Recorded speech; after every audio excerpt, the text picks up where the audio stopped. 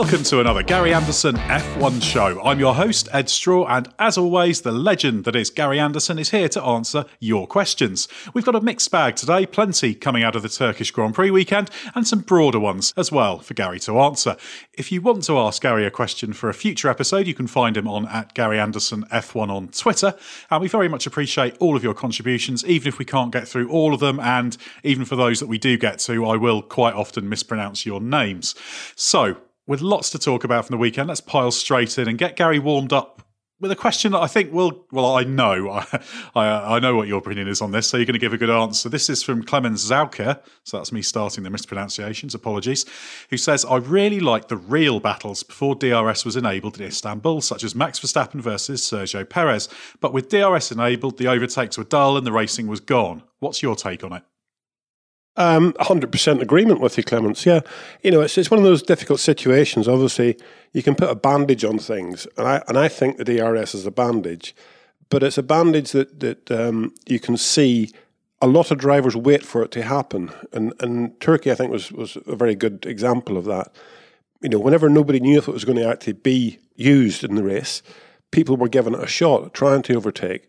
And, pulling it off successfully or not, well, that's neither here nor there. It's just a case of, if you're not going to have DRS, you've got to find another solution. If it is going to happen, you can sit back and wait for a little while and then, use it. I thought when Hamilton passed Perez, for example, it was a mirror signal manoeuvre thing. There was no racing in that. It was just going down the straight. Yes, maybe it came out of the corner before the straight a little bit better than Perez. He built it up and, used everything down that straight. But it wasn't racing. There was no way that Sergio Perez could sort of offer any competition to it at all. So that was just an event. That wasn't a thing. That wasn't racing. That was just an event that happened.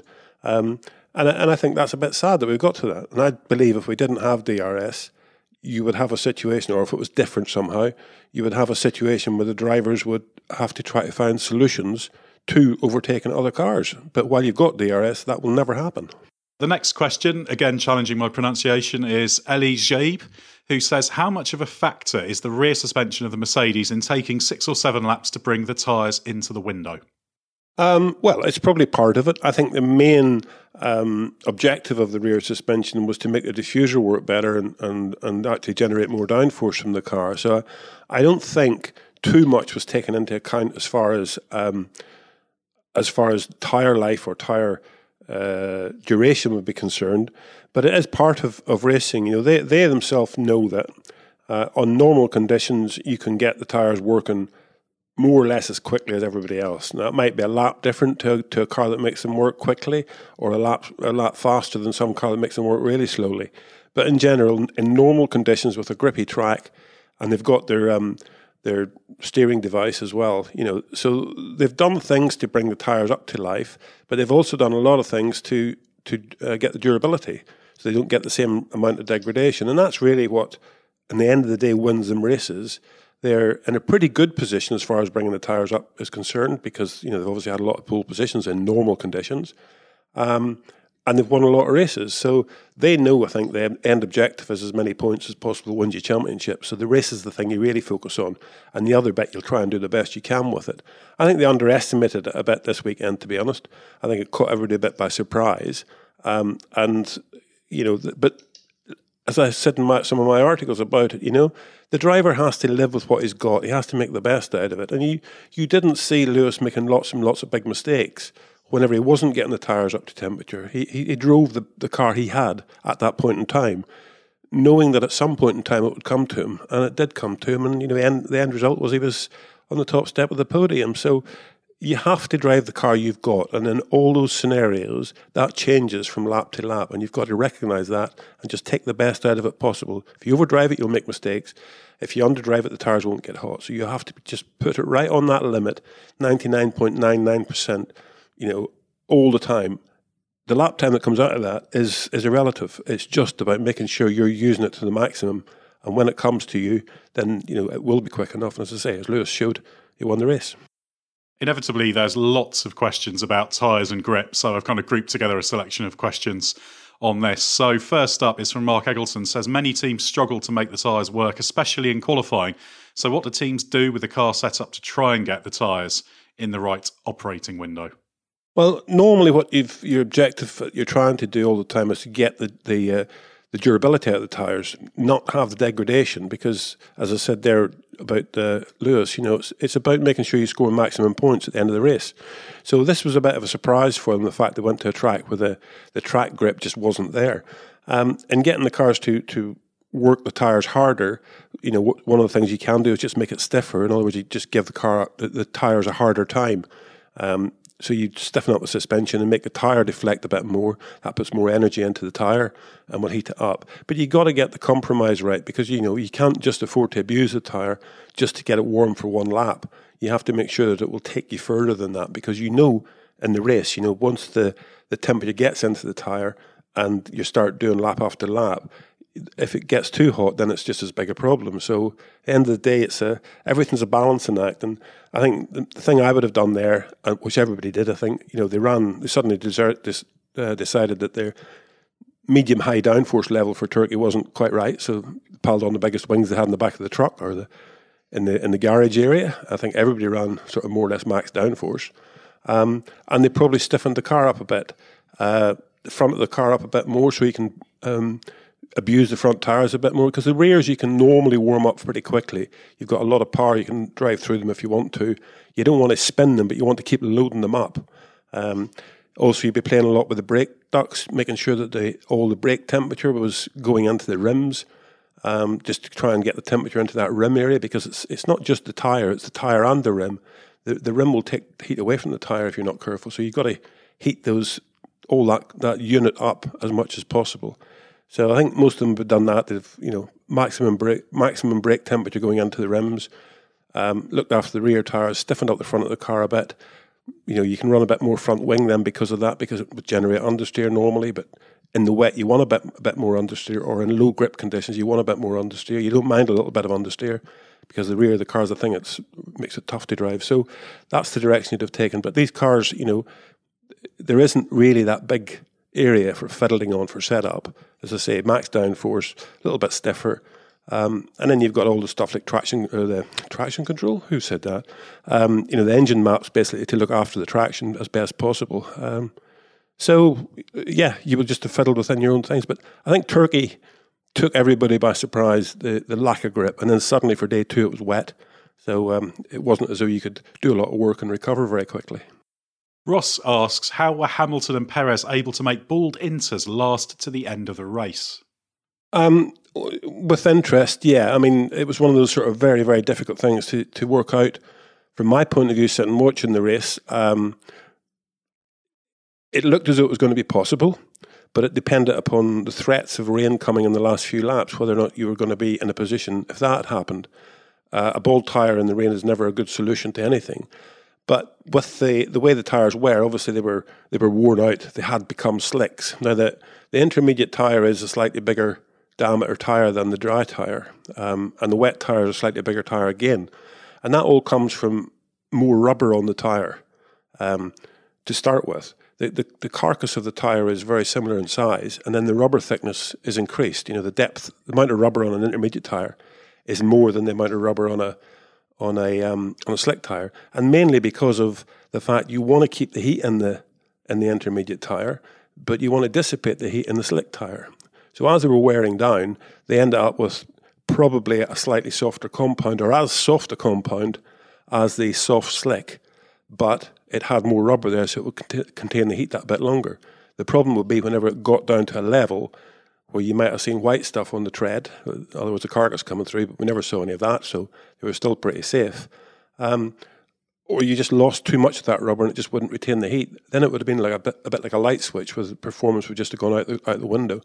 But as long as they could keep the tyres warm, which they were able to do because of the drying track or the drying line, they also had a little bit of a benefit from the fact that, it was sort of, let's say, 2/3 a slick and 1/3 the outboard shoulders were still got a bit of tread on them. So if you went offline a little bit where the damp was, you had a bit of a sort of an in-between, I suppose you might call it, a slick intermediate. So it wasn't all wrong. It was a gamble because it could have gone wrong on you as well, but at the end of the day it didn't, and I think they both deserved to be where they were, to be honest. Lewis winning it and Sergio second. Alex Holton asks also about tyres, about Ferrari. He says, Read that Ferrari could heat their tyres quite well overall, but wouldn't that suggest that it should have higher tyre wear also? Because from what Leclerc managed in the second Silverstone race, I thought their car was kind to its tyres. And I'm just going to throw in as well Waleed's question, which is, in your opinion, why were Ferrari more competitive on Sunday compared to Saturday? Because those two questions are vaguely related, I would say. Yeah, I mean, if you look at it logically, they were probably more competitive on Friday than they were on Saturday. And then they got it back again on Sunday. I think Sunday was a very, very difficult day to judge because it's two completely different things, Saturday to Sunday. You know, the qualifying and the conditions that we had there, they had, and then the race and the conditions that were there were quite different, to be honest. So going back really to the first question, Ferrari's changed quite a bit since Silverstone, I suppose you might say. You know, there are developments going on in the car, and I think you'd say in general the car is in a better place than it was back at Silverstone. And part of that, you know, can be making the tyres work better. It's very easy to get this philosophy of we can't warm the tyres up, so we've got no grip. And it's all true, but you know, that's part of what you've got as a formula. They've all got the same tyres on it. You know, all the cars have got the same tyres on it. You know, we would have that same situation if it was Goodyear or Bridgestone or whoever was supplying tyres, that there would be a difference in one car to another car. You know, I used to have cars in the past where you'd put on a new set and you get a massive return of lap time. And you would think, well, that's great, isn't it? That's fantastic. Look at how good that is with the new tyre on. But actually, it wasn't. It was the negative side of that you have to look at, how bad it was on old tyres. So then you sort of play with the car quite a bit and get it better on old tyres, and then when you put on a new set of tyres, you don't get the advantage anymore. So you think, why are we not getting the advantage out of these new tyres? So it's a circle of events. So you have to get the best out of everything, you know, on a different day. So basically on a Saturday, you know, you want the tyres to warm up quickly and give you that ultimate grip for that one lap or two laps. And then on Sunday, you want the thing to stabilise and give you consistent grip and low wear and no degradation. So you're fighting that battle all the way, and it's no one thing. You know, Ferrari, they've tried very hard to make their car better. I think they have made their car better. And at the end of the day, Leclerc was complaining that whenever he got his set of intermediates on, that he had no front grip, I think. You know, it took time for them to come in. But again, like Hamilton, you know, they lived with that. They lived through that storm and came out the other end. And then they got the benefit out the other end. They didn't just keep complaining about it. Next question comes from Ginger, who asks, are you surprised teams didn't take into account the drop rates of new intermediates when advising their drivers to pit to cover other drivers who had made the switch? This, of course, because Leclerc, as soon as he switched to inters the second time, was suddenly taking time out of people very rapidly. Yeah, he was taking time out of people very, very rapidly. It's one of those things where maybe sometimes the pit wall, you know, nobody wants to make a decision, and when somebody does make the decision, the rest have to react to it. And that's why I often say, you know, the driver's shouting and screaming or whatever, moaning or groaning or saying it's great. Whatever he's saying doesn't really matter. He's only been able to voice himself against what's happening to him. And the pit wall should be alert because there's 19 other cars out there. So you have to be looking at everybody and you have to be saying, you know, what is happening to these guys? How many laps have they got on the tyres? Is there somebody with the tyres really dropping off suddenly because they've reached lap 25 on them? Or is there somebody that's just changed and suddenly the lap times are going purple? And you've got to react to that because it's part of the tools that you have. You know, other people are racing with you, so they're trying their best to do the job. And it's one of those sort of things where I think, you know, you need to cover other people, but you want to try and do it first as well. You know, you want to try to do it first. And you also want to make sure that you're not reacting too quickly because maybe you can do one quick lap and then he's back to the same lap time again. So you have to just keep a very, very careful eye on it and make sure that you're reacting to what other people are doing, but you know what you're thinking might happen in the future that little bit. Because as I say, you know, 5 laps in, Leclerc's tyres might have gone away. Lap times were back to where they were again, and it's stalemate. You know, he's stuck in the same area again, but he's lost 20 odd seconds on a pit stop. So you've got to be careful because those 20 seconds are pretty tough to pull back again. Next question from Stuart Henry is, was there anything the organisers could have done to improve the grip on the new surface prior to the event? The cars on Friday in the dry looked all at sea. Just to throw a quick bit of background in there, they only finished the resurfacing a couple of weeks before the race weekend. I don't think it would have made any difference, to be honest, if they'd finished it 2 months before the race weekend. The surface there was different from other surfaces. It was very, you know, not very aggressive at all. what I'm surprised about is that that Pirelli and the teams didn't know this, or that somebody from the FIA, let's say, didn't inspect it and realise that it was like a mirror, basically. It was definitely I don't know what makes up a concrete surface or a tarmac surface, but at the end of the day, it was a very, very smooth surface. And you could see that with the water, there was no real rivers running across it, but it just didn't go anywhere. It, normally would seep through the surface, but it didn't. It just lay there in a sort of sheet of glass, really. So doing something with it afterwards, we've had the same sort of thing at a lot of races where they've put little grooves across the track at an angle where there's water running across, and they need to get rid of it because of the undulations in the track surface or whatever. But it's such a marginal change. It's what it is. And there was 20 cars there and 20 drivers and 10 teams or whatever. They all had the same challenge. So at the end of the day, was it good or was it bad? It caught everybody by surprise. It meant all the simulation work that had been done was out the window. It meant that because it rained on the Saturday and Sunday, it meant all the simulation work that was done on Friday night was out the window. So, nobody really improved, to be honest. Nobody really got that back at base sort of and performance switch. Whereas this week, it was about the engineer and the driver at that point in time doing the best job possible and reacting to the track situation as it unfolded. And that was great to see, I think. And more of that, the better for me. That's why I keep pushing for, not being able to get the performance data out of the car until after the race, Sunday night. Log it, have it, store it away, but don't have it. Just let the driver and the engineer do his weekend's work, by sticking your finger in there and seeing which way the wind's blowing. Next up, we've got a two-part question from Alex, so maybe I'll separate the two parts. And first, we'll take the one about the track, which is with the grip level seen at Portimao as well on the Sunday. Do you think a low grip surface is good or bad for F1? It's one of these sort of things where every track has its challenges. There's, from Monaco to Monza, the tracks are different in what they are and the downforce levels that the cars run. But at the end of the day, if we raced at Monza only or we raced at Monaco only, it would get a bit repetitive. So I think a selection is good. The odd one popping up here and there that's different is good. It's fine. We've had races there. In Portimao and in Turkey, Istanbul. We end up with a winner. It's the same old deal. There's a grid, there's a race, and the guy comes out on top of the podium. So it doesn't matter what the conditions are, the track type is. You want to get the best guys to be winning races. So at the end of the day, if they were all the same, it would be all the same. What's the point in that? So I think a selection is good, and I think having the odd slippy track thrown in there for reference is okay. I don't think you should create it artificially, which it hasn't been done. It was just a set of circumstances that led to it.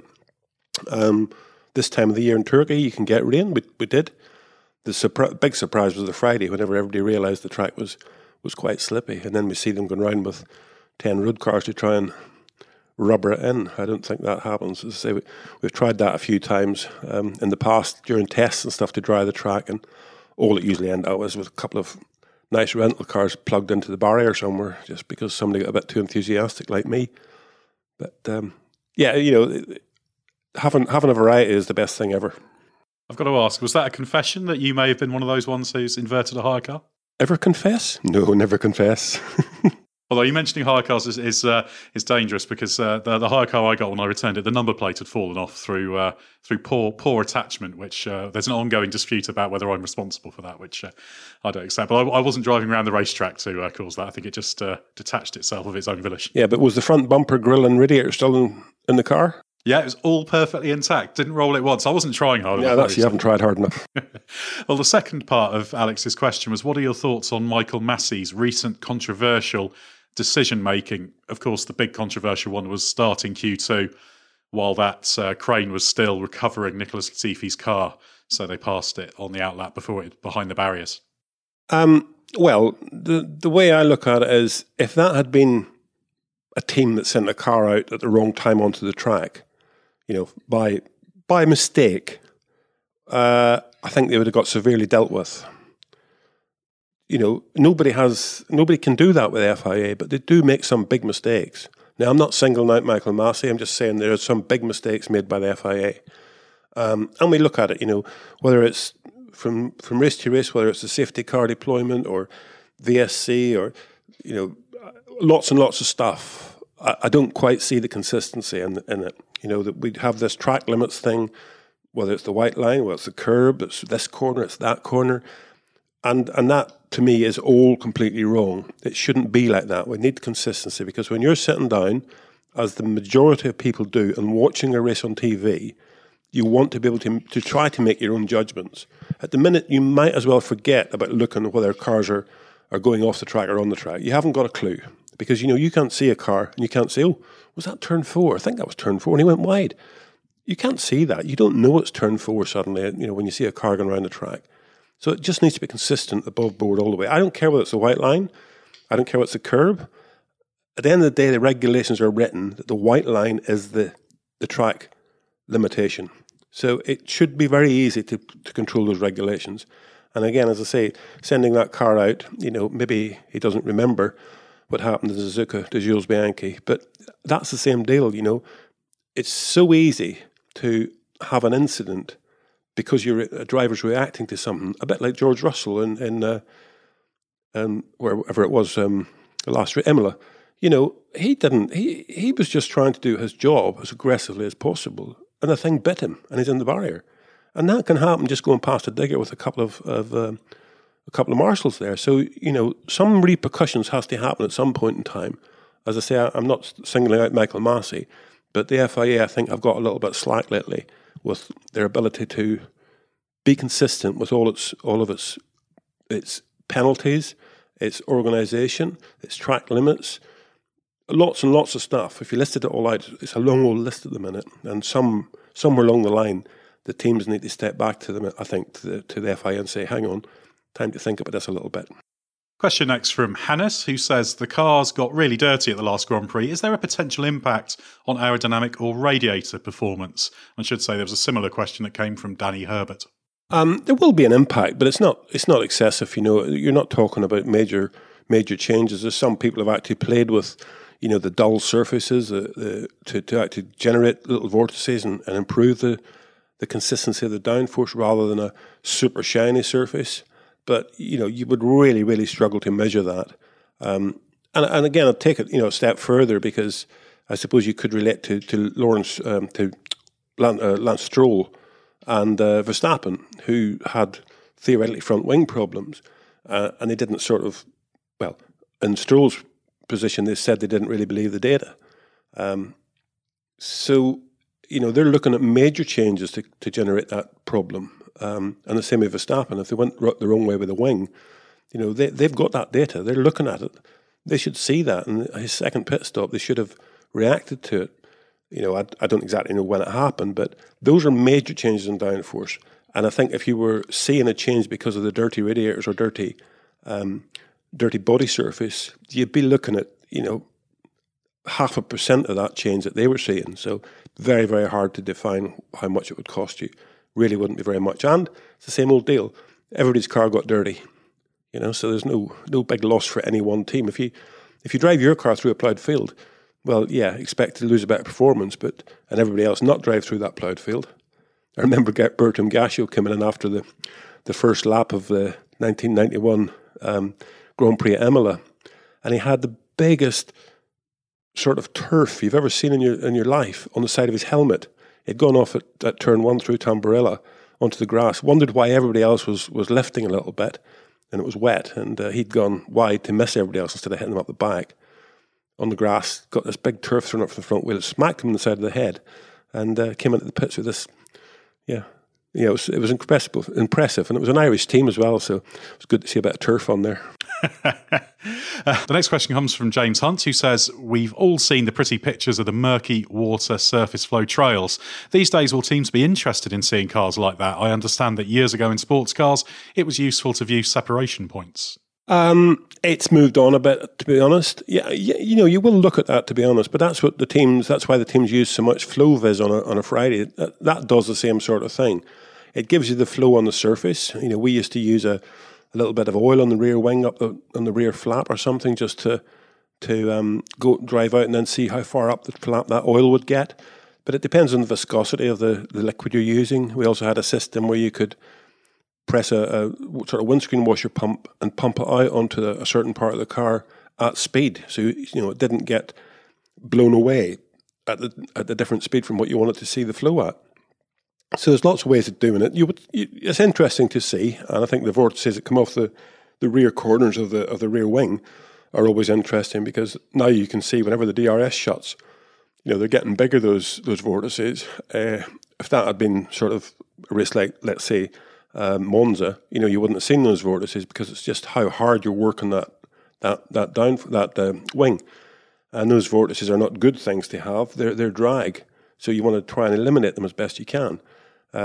So there's lots of reasons to look at stuff, but I think it'd be tough to make a judgment now, because CFD is so good for all of that stuff. And what is important is more the airflow off the body surface rather than on the body surface, because if you can change the airflow off the body surface, you'll alter the airflow on the body surface, which is what you're trying to do. But you have to make it, it's off that surface, and it can be 10, 15, 20 centimetres that you're talking about away from that body surface. Get a little change in that because of a turning vane or something, and that can affect dramatically how the whole car works. But to actually try and analyse it from the body surface is quite tough. Now, moving into the broader topic section of the podcast, this question comes from Shevlin Central Bar. It's a Jordan 191 related question, although more about the exploits of a driver in it. Asks, what was it like watching Andrea de Cesaris chasing down Ayrton Senna at Spa in 91? Well, I think I'd probably enjoyed it more if I'd been in your Central Bar watching it. It's a long, long time ago, and memories are always tough. But I think it was probably when it failed, the engine. It was probably the first time I had tears in my eyes, and I think so had Eddie, to be honest, because it wasn't as though we expected to win the race, but we did expect to probably finish second to Senna, and it was a bit of a letdown. It's always good because, as I say many, many times, it's lovely to get one over the big boys, and McLaren at that point in time was one of the big boys. So for us as a new team coming in and be competitive, that was all we could ask for, and that weekend had been exceptional with Michael Schumacher qualifying, then the failure in the race. So, because of the whole thing, I suppose, me personally, I was a bit shell-shocked about the whole weekend, and then suddenly Andrea's there and competitive, and then he's not there. So it's from massive expectations, I suppose, from Saturday after Michael qualifying where he did to the end of the day on Sunday going home with nothing. It's a bit of a letdown, but it happens. It happens to everybody, and it's tough to cope with. But you got to shake yourself off, and there's another one coming in a couple of weeks' time. Well, this has also given me a good opportunity to throw in a plug because the sister podcast, Bring Back V10s, which tells classic F1 stories, we recorded an episode in the second series that both myself and Gary are on, along with Glenn Freeman, who hosts that podcast, entitled How Benetton Snatched Schumacher from Jordan, which does touch, obviously, on the Belgian Grand Prix as well. So download that if you want to hear all about that little period, which obviously Gary was heavily involved in. And actually, we've got one other Jordan 191 related question, which is actually, there's a preface to this question from Derek Irwin, which I don't quite understand, but I'm going to ask you in the hope you do. He says, do you have an Ulster fry every day? No. Be nice to do that, but I don't think I could even cope with that. It's no, I'm a boiled egg man. So is this kind of an unhealthy, no-holds-barred breakfast then? An Ulster fry it depends on where you get it, but it's mega. It's just everything that's in the kitchen sink, really, basically thrown onto a plate, and then double it. So an Ulster fry can be from anything you ever imagined in your mind that you can put on a plate. So very, very good. There's a few places that are very good at it. My sister's actually very good at making one. But no, I don't have one of them, not now, not at my age. Well, that's the important part of the question. But moving on, and Derek Irwin very kindly says a big fan of your work, Gary, and is enjoying the podcast. But his question is about the cables on the Jordan 191 running to the rear wing from the engine cover. Were they really necessary, or was it belts and braces stuff? It was a bit of both, really. It's one of those sort of situations where we pushed the limits as much as possible. There's some circuits where you wanted the rear wing to back off a bit, which you could sort of get away with some of it in those days. There was other circuits where you didn't want it to back off because you had a very high-speed corner, so you didn't want to lose the rear downforce because it would make the front of the car too pointy. So it was a balancing act between having the rear wing at the angle you thought it was against a circuit where you could let it back off a little bit. So belt and braces at some points in time, and a little bit of a setup tweak other points in time. But you have to use everything you can, to be honest, to get the best performance out of these cars. People still do exactly the same. Many millions of dollars have been spent on how to legally allow aerodynamic surfaces to change their downforce levels through deflection, and it's never been different, and that was part of that. Next question is a simple sounding one, but an interesting topic, which is from Michael Stevens. He says, can you explain how a torsion bar suspension system works? Well, a torsion bar, front or rear, it doesn't really matter.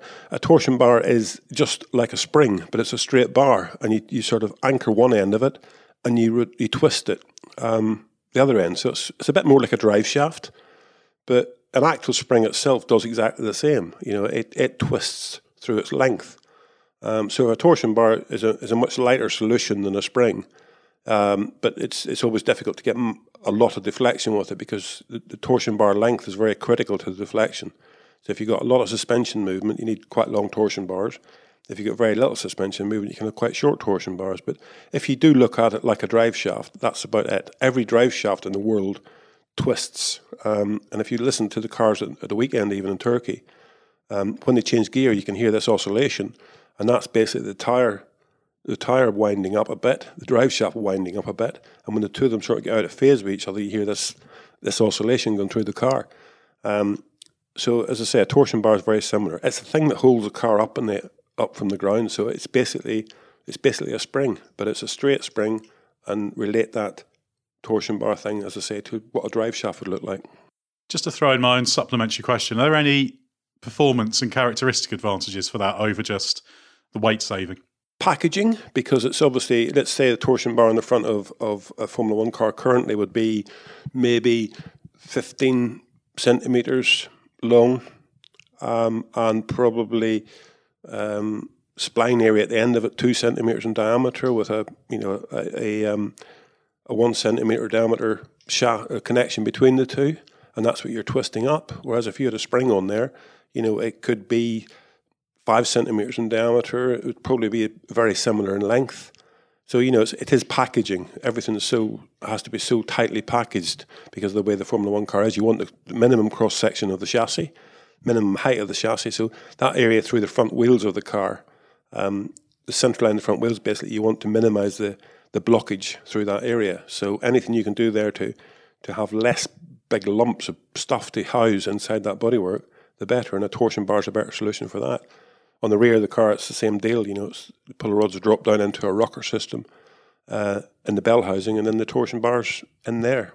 And on time, I think this will be the final question we'll get in from JBS, is seeing as the Mercedes and Lewis Hamilton just won both World Championships and the cars are basically unchanged for next year, are Red Bull still the only threat, or are there other teams you think will be able to close up to them in 2021? It's going to be pretty tough, isn't it, looking at it on face value? I think the thing that Red Bull seem to do over the last few years is throw it all away very easily. They start the season badly and they end up strongly. They started this season poorly, then they got themselves competitive, and now they're sort of in that area where mistakes are being made, both from the team and from the driver point of view. So it's frustration, I think, in Red Bull's point of view. So they need to just step back a little bit, I think, and settle down and start the season strongly and try and keep the momentum going. It's very, very difficult. But with the minimum changes on the cars, at the end of this year, basically for next season, it's going to be tough to see a team coming forward enough to sort of take competition to Mercedes, because the race in Istanbul was a different race, but at the end of the day, Lewis still won that race in a Mercedes. He probably shouldn't have if others had done their job correctly. But they didn't, and at the end of the day, there's only one winner. So he won that race. But in general, up to now, up to this season so far, it's been a pretty potent package, and I think it'll only get stronger. Yeah, hard to disagree with that. Well, sorry we couldn't get any more questions in. There are a few questions I had queued up about 2022, which I think maybe we'll look at next week. Perhaps we should do a 2022 rules special next week. Shall we invite questions on that? Gary nodding. He likes the idea of that. So fire through some 2022 questions to @GaryAndersonF1 on Twitter. Also, you could send them to me on @EdStrawF1.